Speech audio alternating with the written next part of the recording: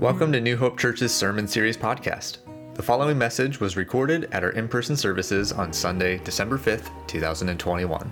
Throughout this season, we'll be exploring a different aspect of Jesus as expressed in the book of Isaiah through what we're calling Experiential Sundays. To engage in the whole service, including worship and communion, check out our YouTube page or go to newhopepdx.org/teaching. Today, Pastor Hannah Suter will be focusing on Jesus' goodness, and our scripture reading is Psalm 36. All right, well, good morning once again. Good. My name is Hannah. I'm one of the pastors here. It's good to be with you this second Sunday in Advent. The first service, I was like, the second Advent of Sunday. Oh, wait, that didn't sound quite right. We are in the middle of a series called Looking to Jesus, where we're exploring the different characteristics of Jesus that we really look forward to and hold on to as our hope in this season. And we're doing what we're calling Experiential Sundays. So it's not just worship and teaching and communion, although all those elements will be there. But we're asking you to participate, to engage a little differently. Last week it was through some prayer. We did the prayer of examine, and then we did the dissolvable paper. Did you guys like that exercise? That was pretty cool. And today we are going to be continuing our time of worship after this short teaching to engage in the hope of Jesus' goodness. Last week we talked about Jesus as human, and we read through Psalm 139. And this week we're looking at Jesus is good. Jesus is good. And we're going to be focused on Psalm 36. So as I read this psalm, I want you to notice the first half is going to be describing the ways of evil and the ways of wickedness. And then it'll be a pretty stark contrast, and you'll notice the psalmist starts describing the ways of God, the ways of goodness. So I want you just to pay attention to that shift, and we'll try and play along with what the psalmist is doing here as they contrast. Psalm 36, 1-9. Transgression speaks to the wicked deep in their hearts. There is no fear of God before their eyes, for they flatter themselves in their own eyes that their iniquity cannot be found out and hated. The words of their mouths are mischief and deceit. They have ceased to act wisely and do good. They plot mischief while on their beds. They are set on a way that is not good. They do not reject evil. Your steadfast love, O Lord, extends to the heavens, your faithfulness to the clouds. Your righteousness is like the mighty mountains. Your judgments are like the great deep. You save humans and animals alike, O Lord. How precious is your steadfast love, O God. All people may take refuge in the shadow of your wings. They feast on the abundance of your house, and you give them drink from your river of delights. For with you is the fountain of life. In your light, we see light. In your light, we see light. Sounds pretty good, right? At least that second half. Did you notice the difference, the first part and the second part? It's supposed to emphasize the goodness of God. And would you say that the last, 18 months or so have just really reflected just drinking from God's river of delights, and it's just been so wonderful and pleasant for everybody? Yeah, not so much. So I want to go back and talk about the ways of evil that are highlighted there. The ways of evil are characterized by rejection of self-awareness, rejection of humility, rejection of honesty and integrity, rejection of wisdom, and a rejection to do what is good. And then the second half, when we talk about God and God's goodness, the ways of goodness are characterized by steadfast love, faithfulness, justice and righteousness, care for all of creation, safety and refuge, and abundant generosity. Again, sounds like the last 18 months, right? We long for these ways of goodness, the ways of our good Jesus, to rule in our world, in our societies, in our families, in our own hearts. But often, we more so see the ways of wickedness at play, the ways of evil at play in our world in our society, in our families, in our own hearts. So what do we do in this Advent season when we're supposed to be clinging to the hope of Jesus' goodness when everything can feel like it's unraveling? What do we do when we are able to cling to that hope? What does it actually mean? How does it actually change anything? Why hope? I think there's a little clue in the psalm that we read earlier, in the last line that we read. For with you is the fountain of life. In your light, we see light. I wonder if hope, the reason to hope is because it changes the way that we see. Hope in Jesus' goodness doesn't always mean that our circumstances are going to change. It doesn't mean that things are going to work out in a way that's really comfortable or happy for us. It doesn't always carry with it the answers and the clarity and the insight that we might be longing for and desiring and praying to God for. But it does, I think, change the way that we see. In your light, we see light. So what does it look like to live in Christ's light? What does it look like to step into Christ's light? If you're watching online, I'm going to have you respond in the chat to that question. What does it look like for you to step into the light of Christ?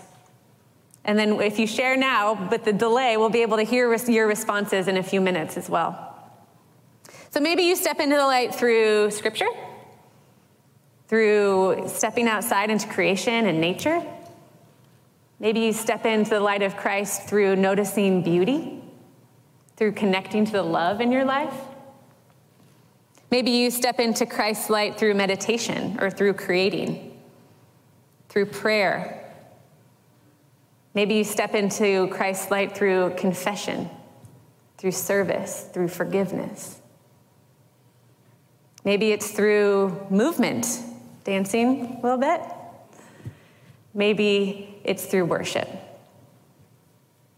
For me right now, stepping into that light looks like going on a walk and just talking to God about what's on my mind and heart. It looks like just sitting in the quiet and becoming aware of God's presence with me. It looks like noticing beauty in a sunset or a sunrise or a song that I have on repeat in my house and I'm annoying my roommate. Or looking at one of my little house plants that I just love so much and noticing the beauty and the intricate design of that. So what I'm going to ask you to do, remember we're doing some participatory things today. I'm going to ask you to turn to the person next to you or maybe the couple of people next to you. And I want you to say, what does it look like for you in this season to step into the light of Christ? And maybe if you're struggling to do that in this season, what's worked in the past? What does it look like for you to step into Christ's light? All right, let's hear some of your responses. What is it looking like for you to step into Christ's light these days? Music? Yes. Service. Being in God's nature. Praying. God's word. Silence and solitude. Silence and solitude. Worship. It's like being a dumb being able to have that ball right? You was dead for a change. This is awesome. Love. Gratitude. What was over here? Time in nature. Fellowship. Praying for others. What else? Peace. Meditation. Reading inspiring testimonies. This is from our online community. Doing good for others. Let's do one or two more. Discipleship, walking with others. Service and seeing his creative ways. Awesome. Look at all those ways to step into the light of Christ. For with God is the fountain of life. In your light, we see light. Let's say that together. With you is the fountain of life. In your light, we see light. In the last book of the Bible, the book of Revelation, in the midst of this cosmic battle between good and evil, between God and Satan, there's this little refrain that has really captured my attention for the last several years. It goes like this. Now the salvation and the power and the kingdom of our God and the authority of his Christ have come. For the accuser of our brothers and sisters have been thrown down, the one who accuses them before our God day and night. And they overcame him because of the blood of the Lamb and because of the word of their testimony. And they did not love their life, even when faced with death. The line that really grabs me is, they overcame him by the blood of the Lamb and the word of their testimony.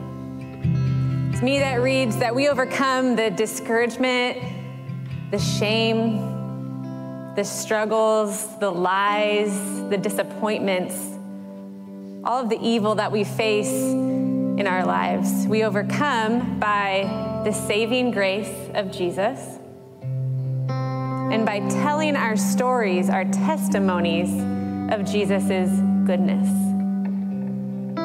We need these stories, whether they're stories from Scripture, stories from our tradition, but even maybe more importantly, the stories from one another, these stories of Jesus' goodness we need to overcome.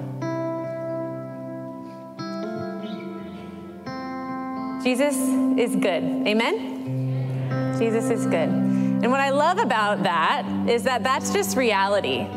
Whether I feel that or am believing that in any given moment, it doesn't change the reality that Jesus is good. And that provides some relief to me. I'm like, oh, good, I'm not responsible for God's emotions or character. God will just be good. There's some relief to that. But we need to cultivate our hope in Jesus' goodness. And I think we can do that through telling one another stories of Jesus' goodness. I want you to take a minute and just look around at the people in this room. Or if you're online, it says how many people are there watching with you. Just look around at each other real quick. You can do that. Turn your heads left and right. Good job. You're not here alone, right? It takes a community of faith. It takes being connected to one another to be connected to the stories of Jesus' goodness. I need your stories. And some of you have shared your stories with me, and I've needed it. And you need my stories. We need one another's stories of Jesus' goodness. We can't do this alone. All right, we're gonna benedict by singing the doxology together. The words will be on the screen if you're not familiar with us. And I am not going to cue us because I was not given that gift of pitch. But Kelsey is going to cue us. Praise God from whom all blessings flow. Praise him, all creatures here below. Praise him above the heavenly hosts. Praise Father, Son, and Holy Ghost.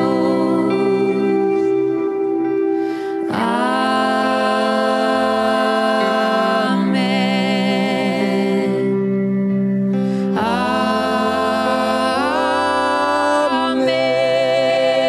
Amen. Praise God from whom all blessings flow. Praise him, all creatures here below. Praise him above the heavenly hosts.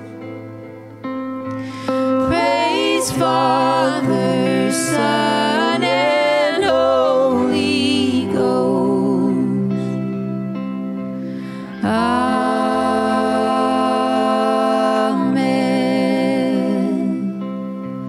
Amen.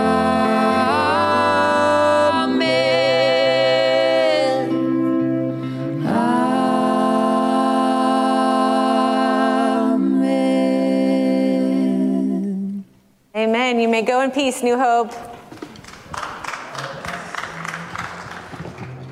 Thank you for listening to this week's podcast. We're excited to share a new devotional podcast created specifically for the Advent season.